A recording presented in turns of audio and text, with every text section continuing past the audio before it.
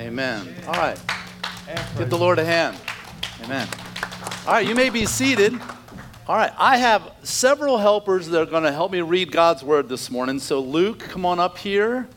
And then Zane, stand next to him for me. And then Caitlin.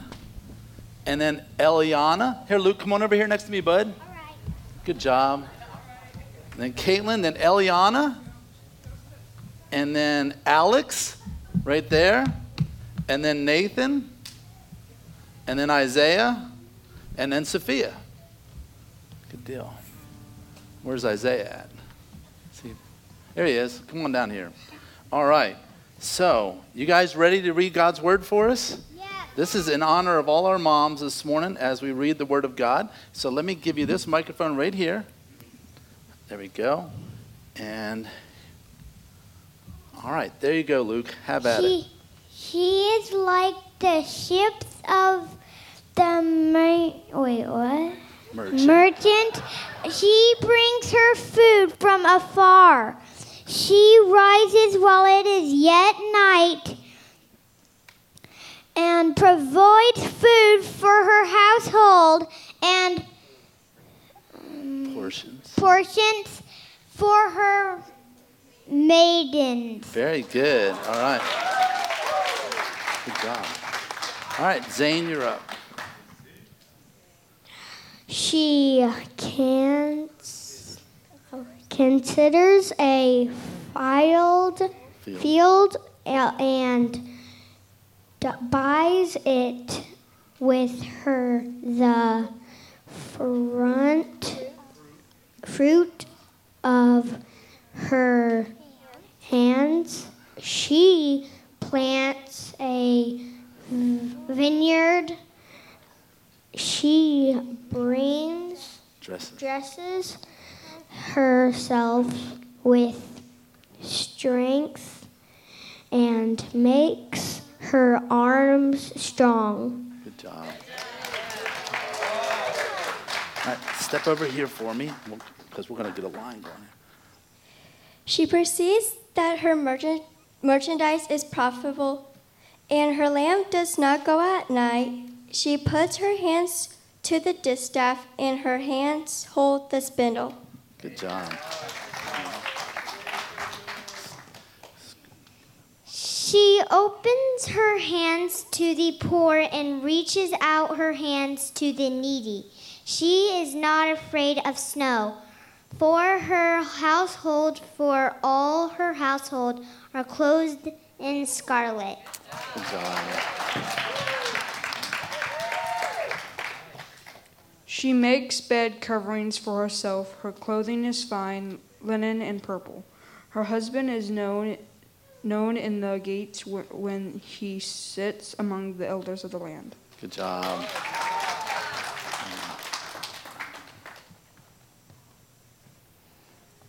This one? Oh.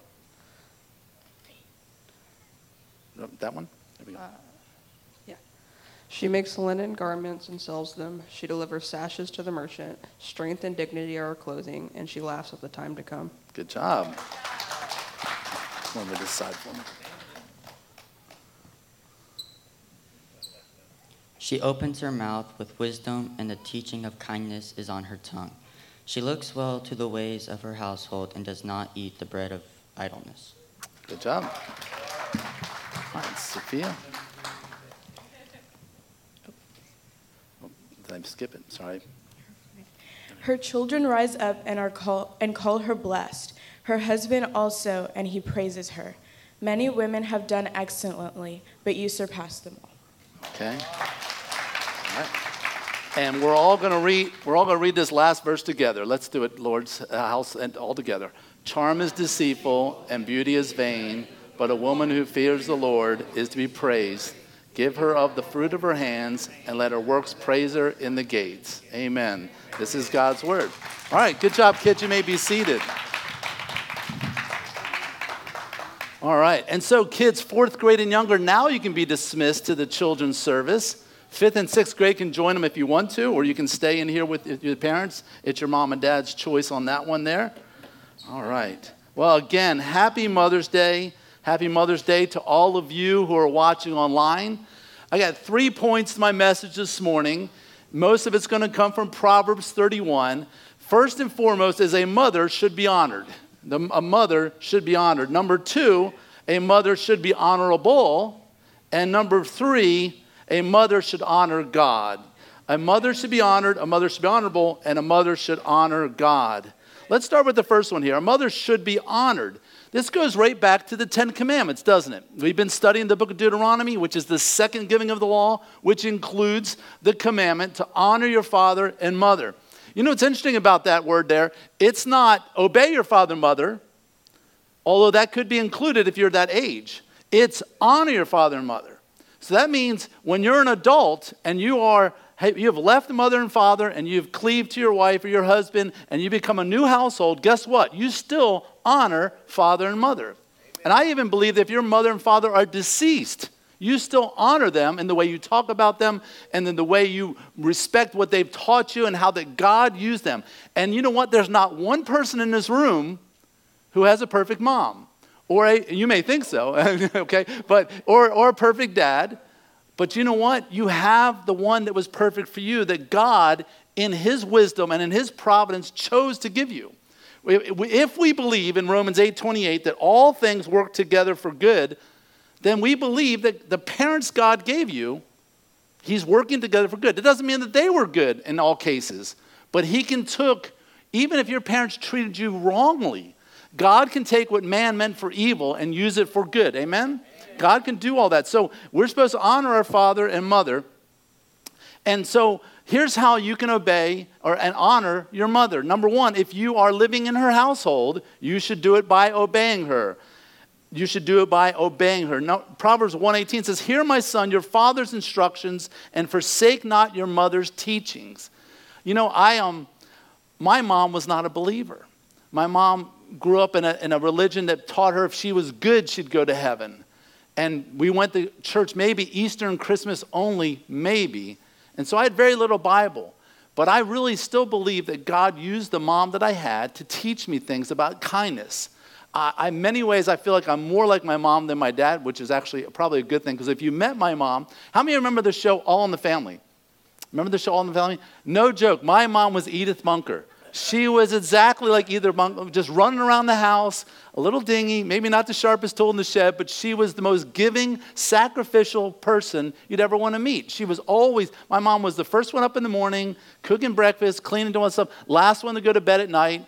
I remember many a night my mom on the couch folding towels like at midnight and falling asleep like on the towels in front of her and going, oh. And I'd wake up and say, Mom, go to bed. She goes, no, I got more work to do. And she did that all the time. And I am so thankful for my mom's instructions that she gave me.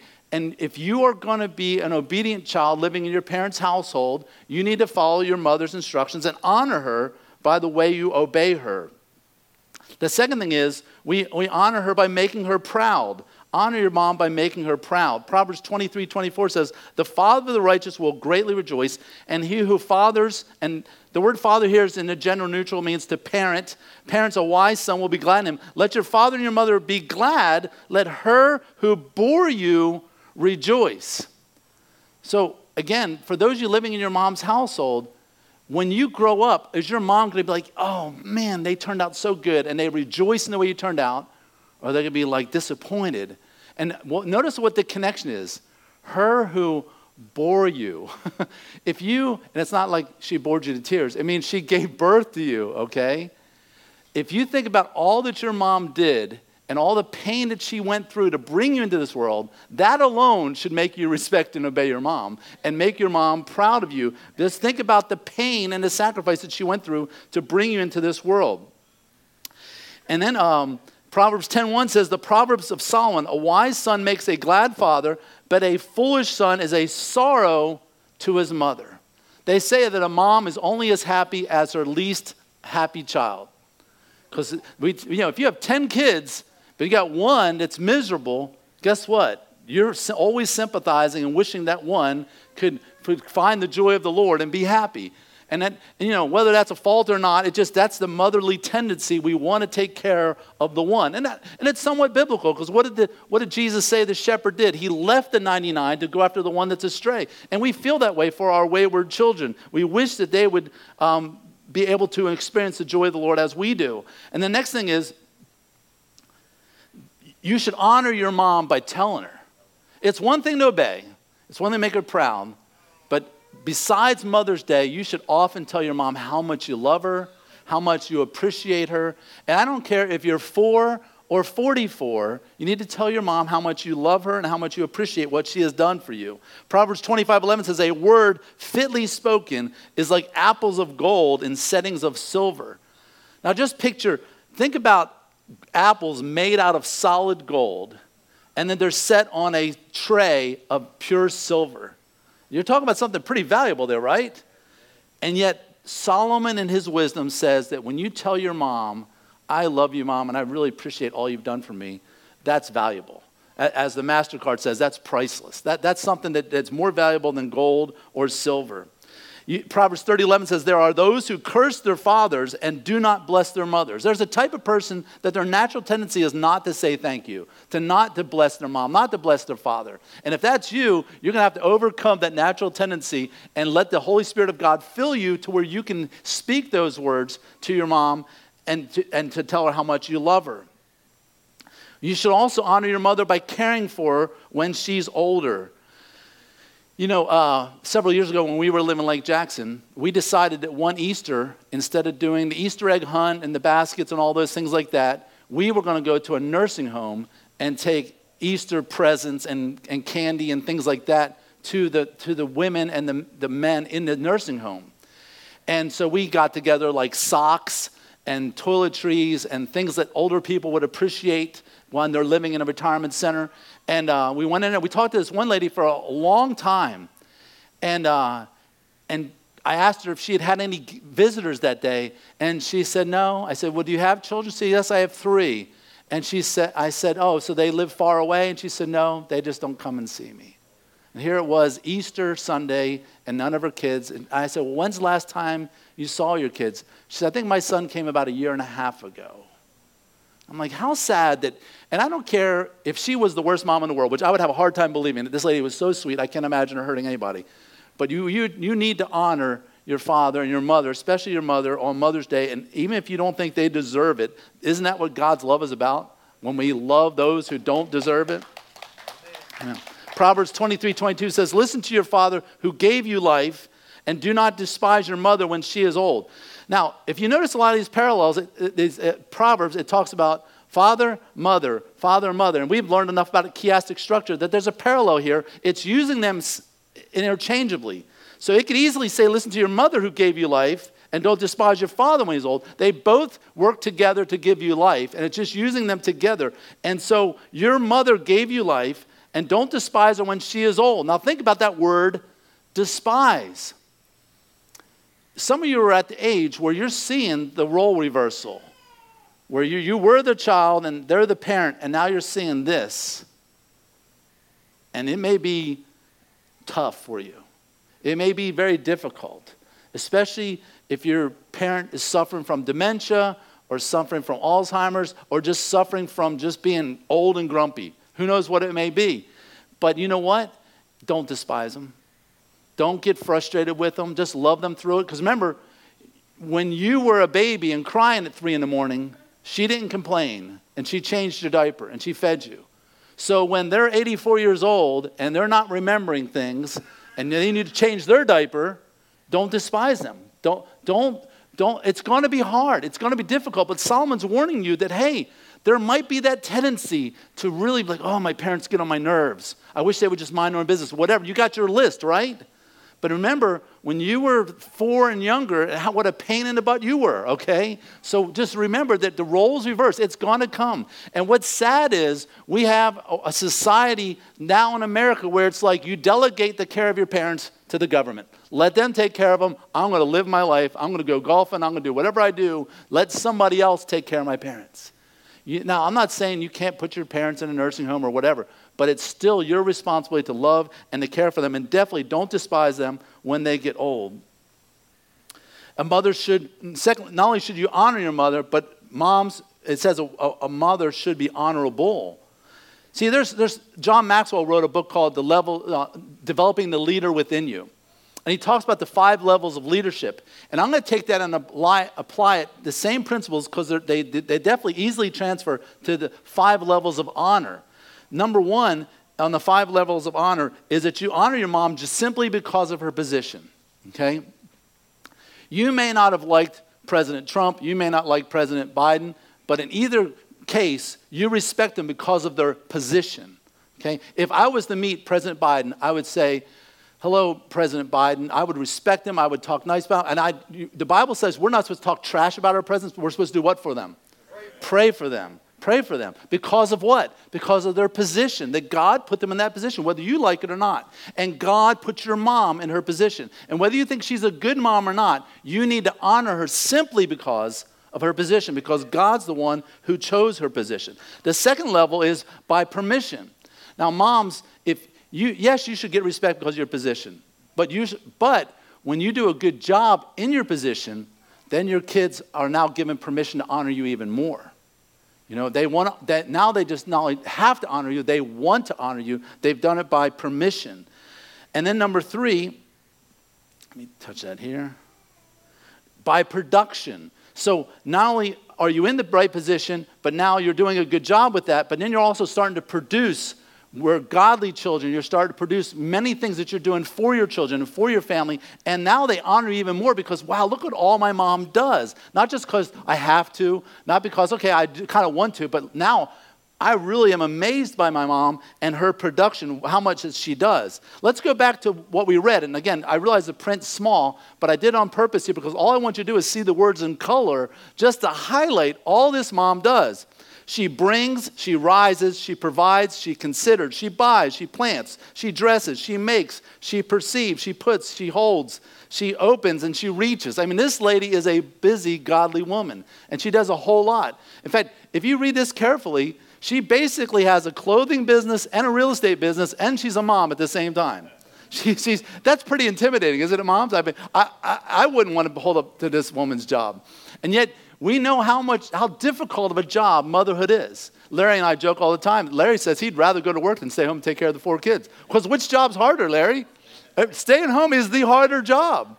And so praise God for you moms who are able to stay home and do that very difficult job. And praise God for you who have to work and then come home and do the difficult job. It's not easy dealing with kids. I mean, I would rather go to work than take care of kids. Have you met my kids? I mean, okay. Anyway, so you respect her and honor her because of her position. If she does a good job, you do more so with permission. And then if she does a phenomenal job because of her production. And then personal development. You see that this woman is personally developing her children into becoming not just good kids, but godly kids. And she's developing the women around her. She's personally discipling and mentoring younger women or even peers to be godly women. And you see this personal development of people all around her, that people are saying, I am a more godly person because of her. That's the level you want to be at, Mom. And then when you do that for a lifetime, you develop a level of personhood to where you are just like, oh, have you heard of so-and-so? She's amazing. Have you heard of this lady? She's such a godly lady, and she's done a great job raising her kids, and she does so much for the Lord, and on and on. And it's like her name begins to precede her to where she is just known in the community, known in her neighborhood, known in her church.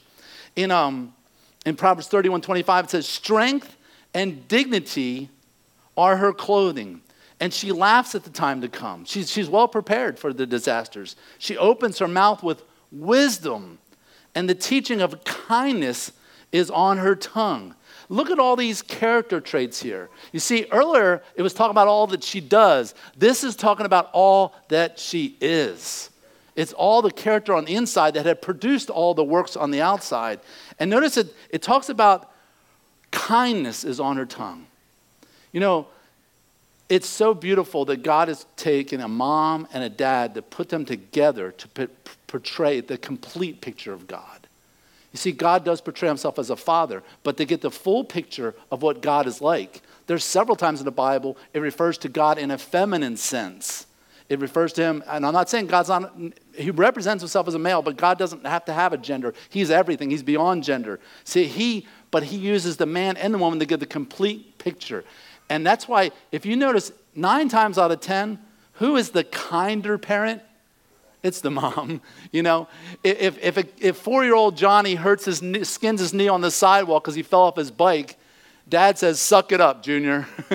Mom says, "Oh, come here, baby. Let mommy kiss a bobo." You know, she's got the more kindness in her character.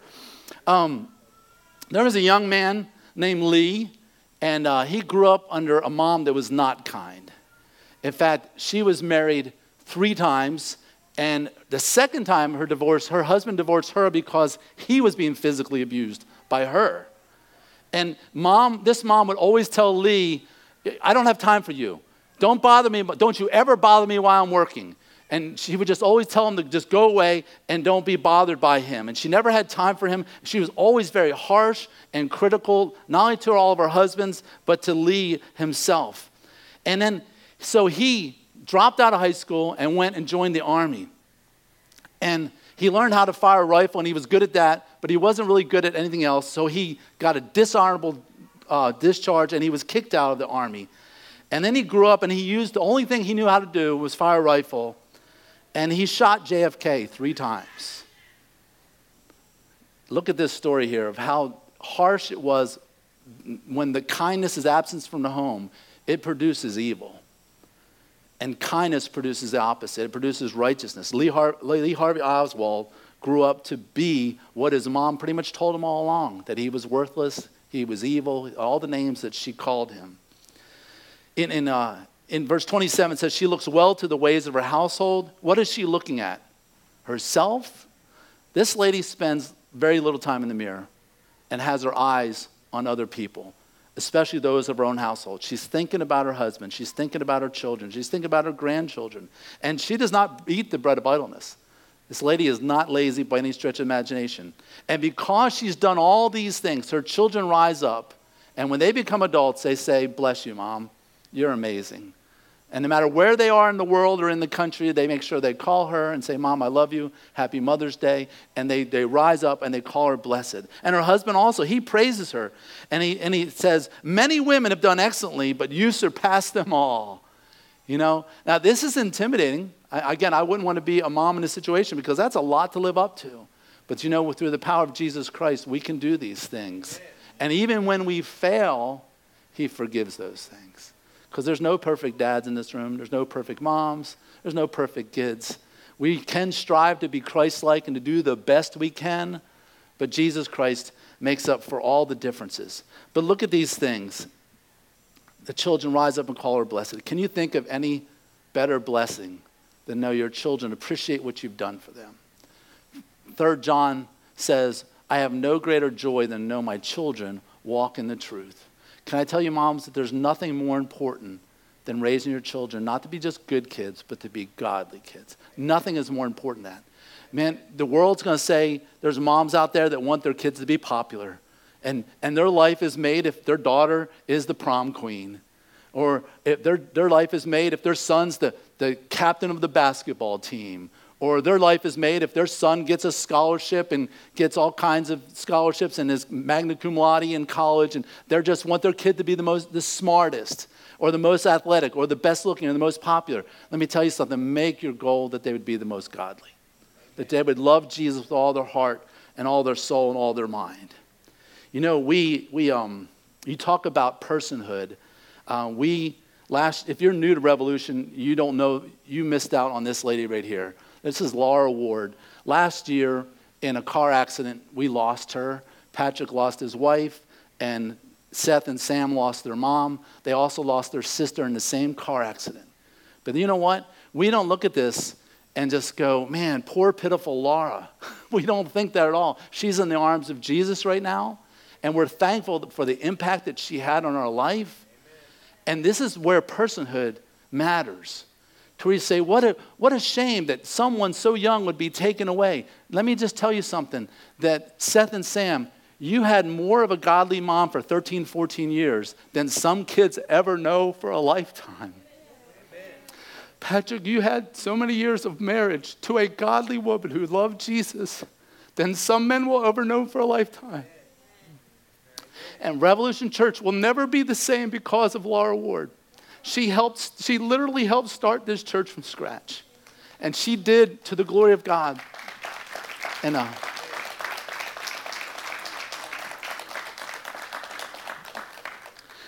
had a hard time finding a picture of Laura because Laura didn't like to be in pictures. And this was a group picture, and I just cropped out the other people. But it's hard. She was always that way. She just didn't want the glory. She didn't want the spotlight. She didn't like having her picture taken. She'd be embarrassed right now, and she'd probably kick me after church for even talking about her. But that's the way she was. She was always looking out for everybody else. She would see me on Sunday, and she'd come up to me, and she'd say, Gary, what can I do for you? And she said, can I pray for you? And she'd put her hand on my shoulder, and she'd pray for me.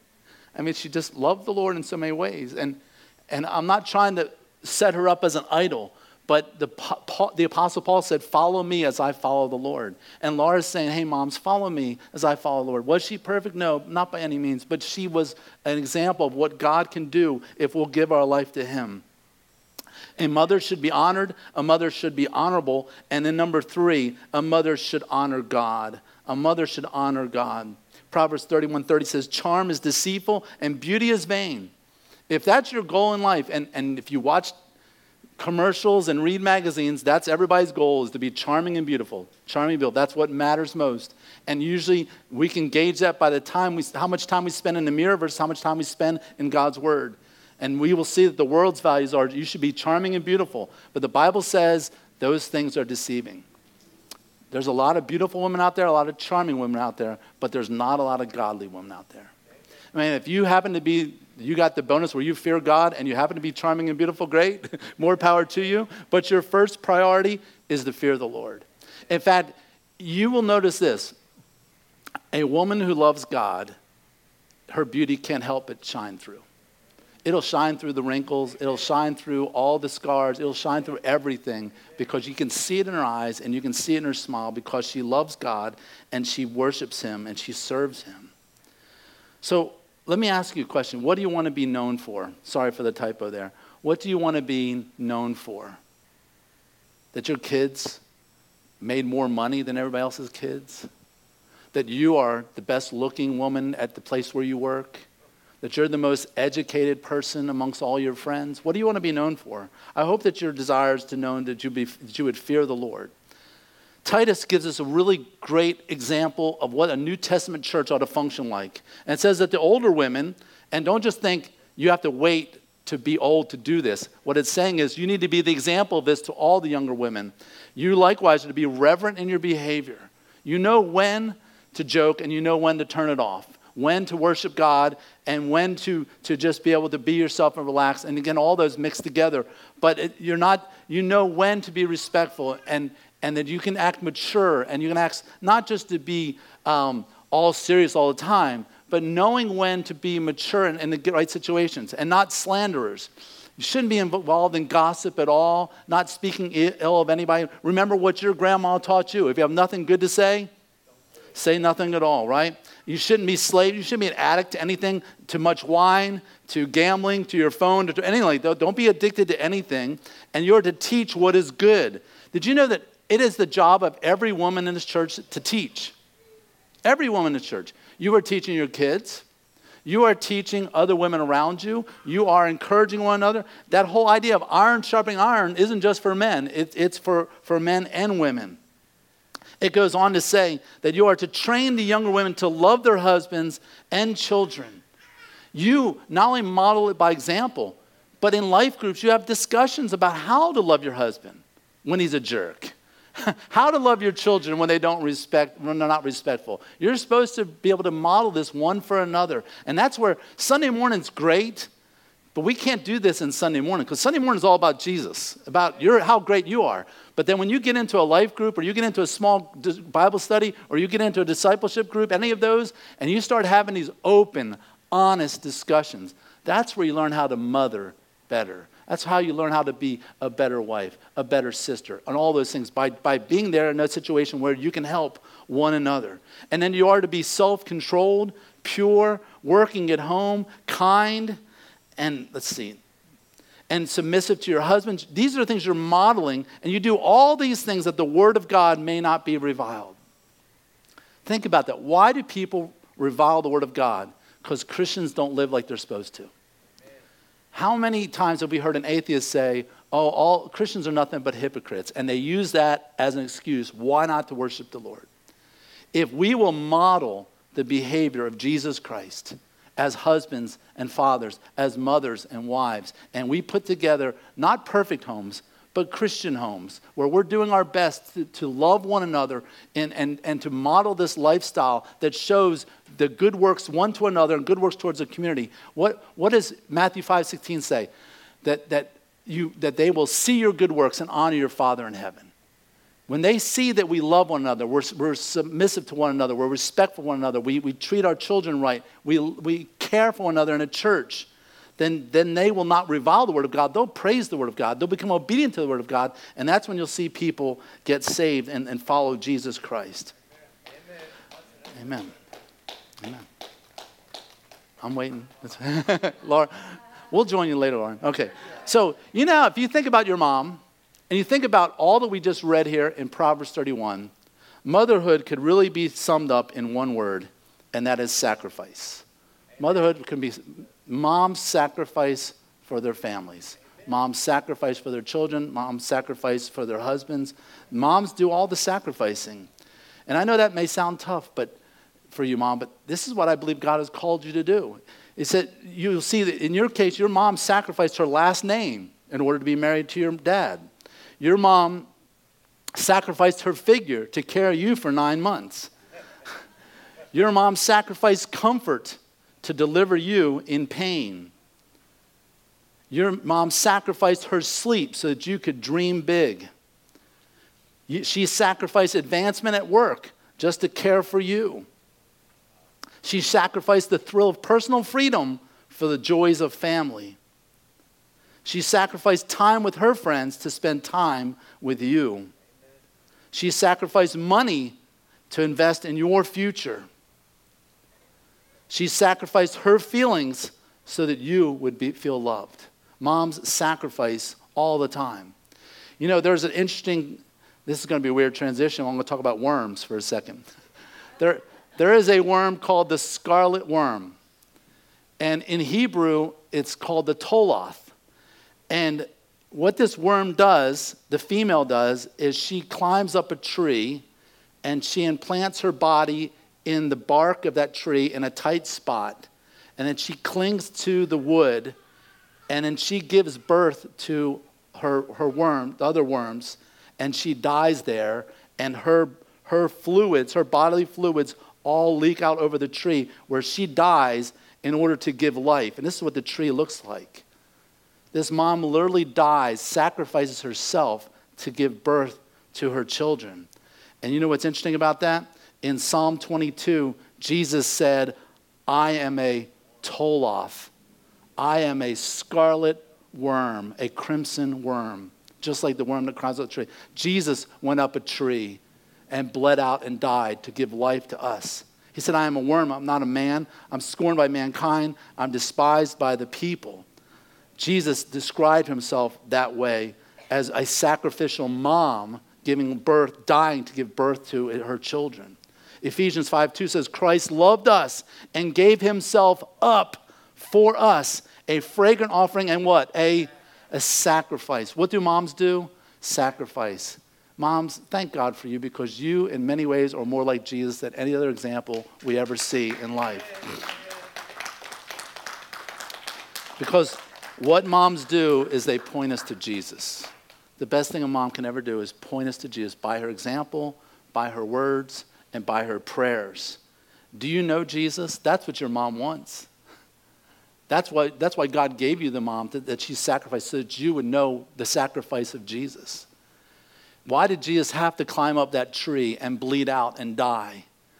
He did it for your sins. He did it for my sins. Think of all the things that we have done wrong. We are to be punished for those sins. But Jesus didn't want us to be punished for them. He loved us so much that he died in our place. You see, God the Father had to punish sin. What kind of judge would he be if he did not punish sin? We read in the newspapers all the time, it's some criminal who's caught red-handed. He goes before a judge, but because of some technicality, his Miranda rights weren't read or evidence was tampered with or whatever it may be, he's let free, and we want to just kill the judge because he wouldn't sentence the criminal, and he let him go. What kind of judge, or what about a judge who takes a bribe and says, okay, I'll let you go? We would be disgusted by that. So why are we shocked when the God of the universe says, I have to punish sin? I can't just let it go. And I'm going to punish sin. And Jesus steps up and says, Father, punish me instead. I will take their place. And Jesus wasn't just one man on a cross, because if that was the case, one man could die for one man. But infinite God took our place on the cross. So how many people could he die for? An infinite number of people. So Jesus was the sacrifice to God the Father so that the judgment, the wrath of God that should have fallen upon us fell upon him. And all he asks is that you make him the Lord of your life, that he's bought you with a price. He bought you with his precious blood. But he's not going to force his love upon you. He's going to give you the choice. Choose you this day whom you will serve. You can choose Jesus Christ or you can reject him. I would like for everyone in the room and even those watching online just to bow your heads and close your eyes and please pray that God would open hearts and the Holy Spirit of God would move upon people.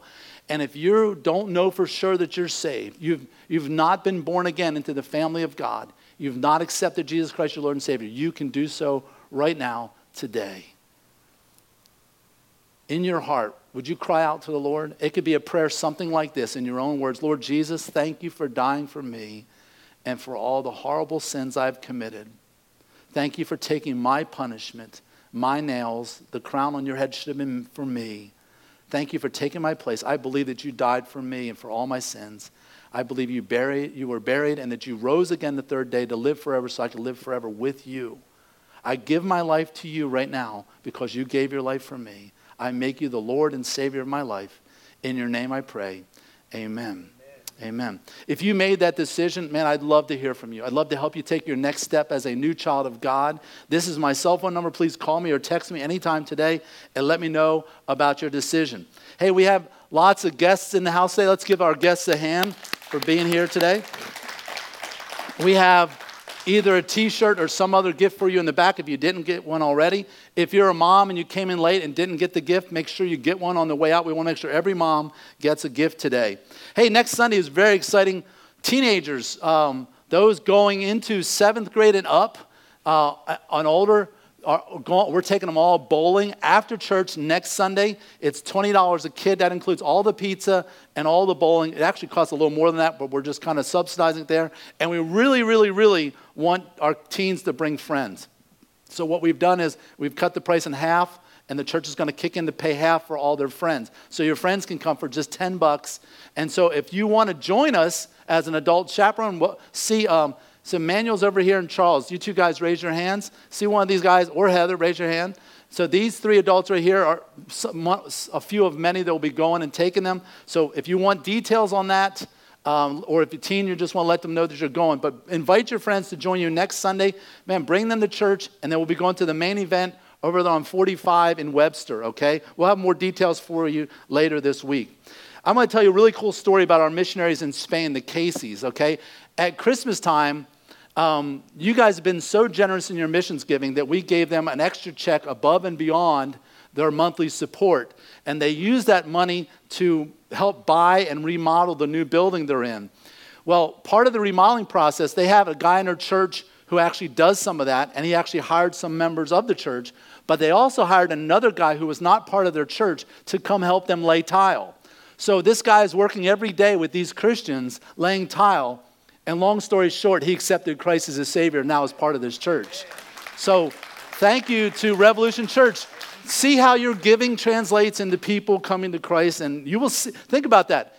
In heaven someday, you know, after you've been there for 5,000 years, some guy from Spain is going to come to say, hey, so did you go to Revolution Church? I'm the guy that laid tile. Thank you for giving. I wouldn't be here if it wasn't for your generosity. So I'm not just playing with that. That's really the way God works. So thank you for being a giving church. Here's ways you can give. You can give online. You can even see details for Bob. Bob's our treasurer. Becca, raise your hand, Bob. So right here in the middle. So see him if you need to know how to set up automatic giving or however you want to do that.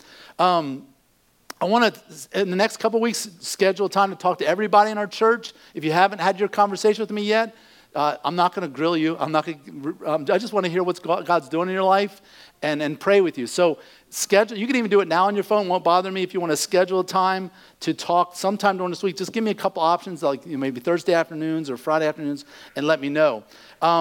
Thank the Lord, we haven't had any incidences of COVID in our church in a long time, and so we're going to continue to be safe and practice that. If during this week you get sick or you get exposed to someone with COVID, don't come next Sunday, just watch online. If you get tested positive this week, please let me know, because that means we will not have in-person services, but hopefully keep prayers going that we will be able to continue to do that. We still need a few more helpers to help out in preschool. You don't have to have a kid in preschool to help in preschool. And we want to expand our children's ministry more back to where it was before COVID gradually. And so if you want to volunteer once a month or once every other month, you can contact my wife, Tammy. She's back there with the kids right now. Join a life group this week. This past week at the men's house, I think we had 17 adults and a whole bunch of kids. We had a really good turnout at that one. And it was a lot of people. It was a good turnout. A lot of new people, and it's really good. So more and more people in our church are joining life groups. And let me just encourage you to pray about starting a life group. It's not as hard as you may think, so let me know. All right, we're going to do question and answer, and Sophia's going to come up and help me again. Give Sophia a hand. Let her know we appreciate her doing that.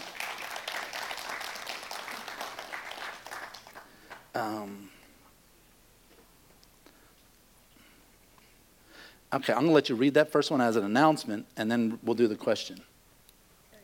For all the mothers, especially those with little babies or babies on the way. Oh, no problem. All right, just say it loudly. Okay. For all the mothers, especially those with little babies or babies on the way, there is a table full of stuffed animals for you to take, a couple or 3. These belong to Susan Wart, who we lost last year. Okay, so those back there on the table, just help yourself 1, 2, or 3. Moms, take them to give to your kids, okay? Thank you, Patrick, for thinking of that. All right, question and answer. Yeah, read the whole thing. It's long, but it's worth it. Okay. Last week during question and answer, you mentioned that everyone has an appointed time to die. The only expectations in the Bible were Enoch and Elijah. How does this fit with the bodily rapture where people are lifted up bodily like Enoch and Elijah? Wouldn't it be logical that the mechanics of the rapture would be death, a quick one and painless one that leaves our bodies behind like everybody else and our spirits are lifted? What makes the millions of believers at the time special enough to avoid death? Great question. So last week we talked about how everyone has to die, and that we therefore thought, well, Enoch and Elijah didn't actually die, so they would logically possibly be the 2 prophets during the tribulation, because those 2 prophets do die, and that makes everybody makes their appointment. So again, speculation there. So, but the question here is, there's 2 questions. One is, what about those 2 guys, though? Don't they have to keep their appointment? Or what about all those who are, well, you're right about that part, but also, what about all those who are raptured? Do they not die? Well, death means separation. So the body and the soul separate. So let's say Jesus came after lunch today, and wouldn't that be awesome? Your last meal is Mexican food, and then you go to heaven. That would be awesome, okay? So you're walking out to the parking lot, and the trumpet sounds. Guess what? Your body, this physical body, separates from your spirit, and your new body automatically meets you in the air, and you're glorified like Jesus. Because 1 John says that we shall be like him, for we shall see him as he is. When you see the returning Jesus, then you discard this body, so that is your death, technically. So yes, you're right. We got a painless death. We were fortunate in that regard. And so we are transferred. So you don't miss the death appointment. It's just quick exchange. It's dead, new body, boom, like that. Okay, where everybody else loses their body and has to wait for whatever amount of time for a new body. Although, you could go with the theory that when we go into eternity, we have no concept of time. So that's deeper than I want to go into right now. Second question is, what makes everybody today, let's say that the rapture happens, say, what makes everybody, all the believers who are alive today, so special that we get to avoid that? It's the same thing. And what makes those believers in the first century, they actually got to live and see Jesus. You know, God has appointed the days and times and where we would live for all different reasons. So God just must love us more than everybody else, I guess. I don't know. Okay. Is that another question? All right, good for you. The concept of an eye for an eye and tooth for a tooth is often used as a guideline for punishing wrongdoing or for staying angry with someone who sinned against another. Does this concept apply to all punishment or only for false accusers? Man, that's a great question. So here's what we have to distinguish, okay, is between litigation and personal relationships. Litigation and personal relationships. So eye for an eye is just basically saying you don't punish someone more than what they deserve. It's equal punishment. You don't do less, you don't do more. You know the story Les Miserables. Jean Valjean, he steals a loaf of bread just to feed his little sister. He does hard labor for how many years? That's not eye for an eye. Okay, the punishment should meet the crime. And think about it. Up until this point, the barbaric world is like, you steal from me, I'm going to kill you. There was no equal punishment fitting the crime. Moses, through God's Holy Spirit, introduced equal punishment for the crime. And it's not trying to be brutal, okay? It's just trying to say, let's make sure you don't kill someone just because they stole a loaf of bread. So that's where it is. But in interpersonal relationships, Jesus said to do what? If someone smites you on one cheek, what do? Turn the other. And that phrase doesn't just mean say, hey, here, hit me here. It means when you go to hug them, and in the Middle Eastern culture, to this day, they still kiss on each cheek. So you go to embrace somebody and they smack you and you're like, okay, let's try this again. You're still going to embrace them. That's what turn the other cheek means. It doesn't mean, okay, now hit me here, okay? I'll be a doormat for Jesus, just abuse me. That's not what it's talking about.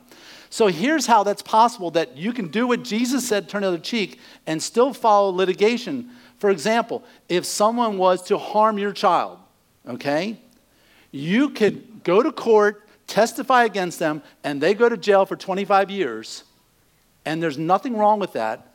They could look at you and say, hey, turn the other cheek. No. What does Romans 9 say? The government is here to punish evildoers. The government does that. But I can go visit you in jail and say, hey, I forgive you. And there's no conflict there whatsoever. That's why in the olden days, before the United States became a country, in England, lawsuits would be Jones versus Smith.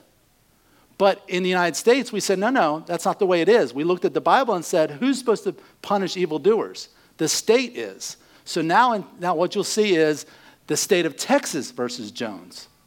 And that way it's out of my hands. I can say, I forgive you. The state's going to punish you. I don't punish you. So think about this. The second part is not to hold a grudge or forgive. I can totally forgive somebody, but it's not, and I do not punish them.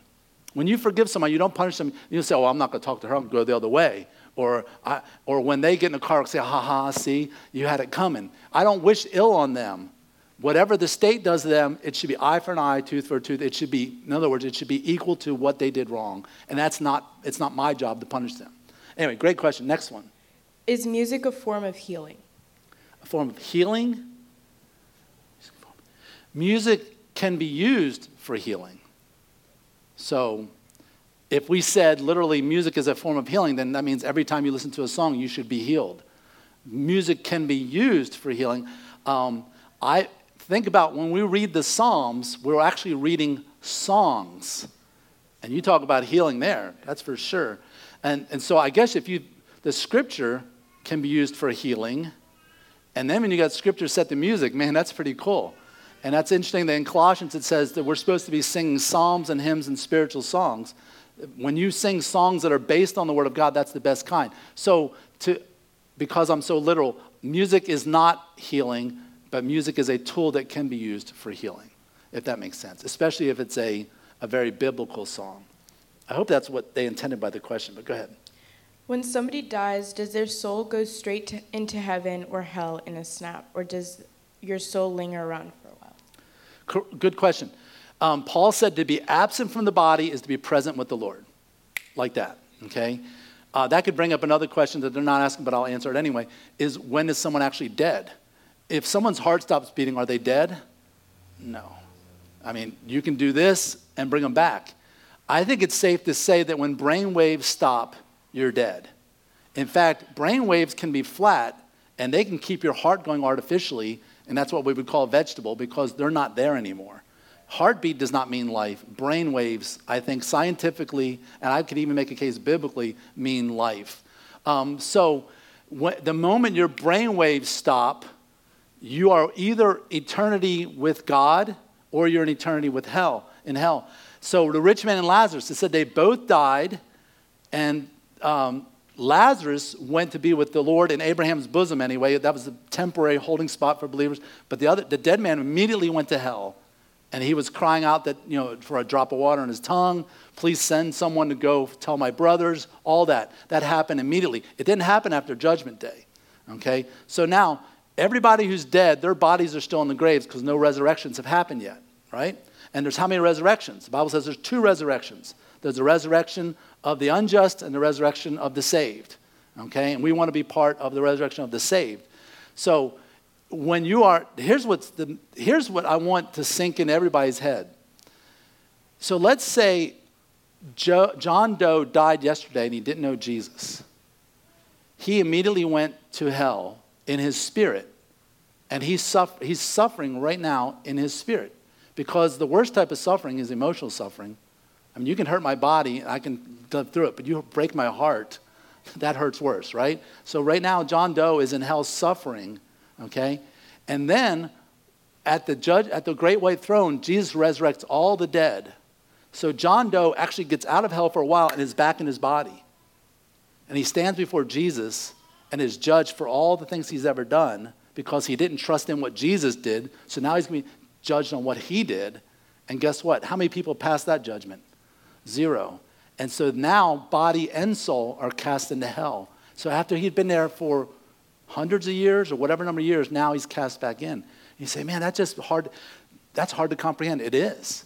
Hell is meant to be incomprehensible. But you know what's more incomprehensible? The love of Christ. That's why God wants us to go and tell, because he doesn't want anybody to go there. Jesus says, I didn't create hell for you. I created hell for the devil and his angels. I don't know which chapter in Matthew it is, but it's there. He created for them. But when we follow the devil and his angels, we're choosing to go there because we're rejecting the greatest gift ever known to mankind. All right, long answer, but go ahead. What are all the names of Jesus Christ? Wow, I don't know all of them. The most common name he called himself was the Son of Man. Okay, what did someone say? I just said there's even a name that none of us know, that only he knows. Yeah, man, that's excellent. Good point. So we start off, I'll just give you a few, but the angel said you shall call his name Emmanuel, which means God with us. So we got Emmanuel, we got Jesus. Now, Jesus Christ is not his last name. Christ is his title. It just means Jesus the Messiah. Okay? Jesus is the Greek version of Yeshua, which is like Joshua. Okay? So Joshua and Jesus are really the same names. One's the Hebrew version, one is the Greek version. Hebrew. Yeah, good. And so he is the great I am. He is the I am the bread of life. You can look up all this. There's 7 I ams in the New Testament. I am the bread of life. I am the door. I am the great shepherd. I am the resurrection and the life. I can't name all 7, but you can look them up. I am the first and last, the Alpha and Omega. It's interesting, in the Old Testament, Jehovah says, I am the first and the last. And in Revelation, Jesus says, I am the first and last. You can't have 2 firsts and 2 lasts. So either Jesus is Jehovah or he's not, okay? So like Mormons and Jehovah's Witnesses and other groups don't believe Jesus is God, but Jesus claims to be the first and the last, equal to Jehovah God because he is Jehovah. So yeah, I would do a Google search on all the names of Jesus. It would get a much better list than what I just gave you. What are all the names of the apostles? We got this one already. Okay, you want to help me here? So there's James the Less, James the Greater, Andrew, Thaddeus, who? John, Peter, Matthew, Judas. 2 Judases, thank you. Matthias is the replacement, right? James, we said 2 James. Who are we missing here? Thomas, doubting Thomas, right? 2 more. Did we say Andrew? We said Andrew? Philip. We didn't do Philip. 1 more. Paul was later. We already said Peter, right? Did we say Peter? Oh, Peter's 12. There we go. Give yourselves a hand. Good job. All right, that's all the questions. All right. So, band, right? All right, y'all come on up. All right, everybody stand. Lean over to your mom, give her a kiss on the cheek, and say Happy Mother's Day. And let's stand and let's praise the Lord for a great day.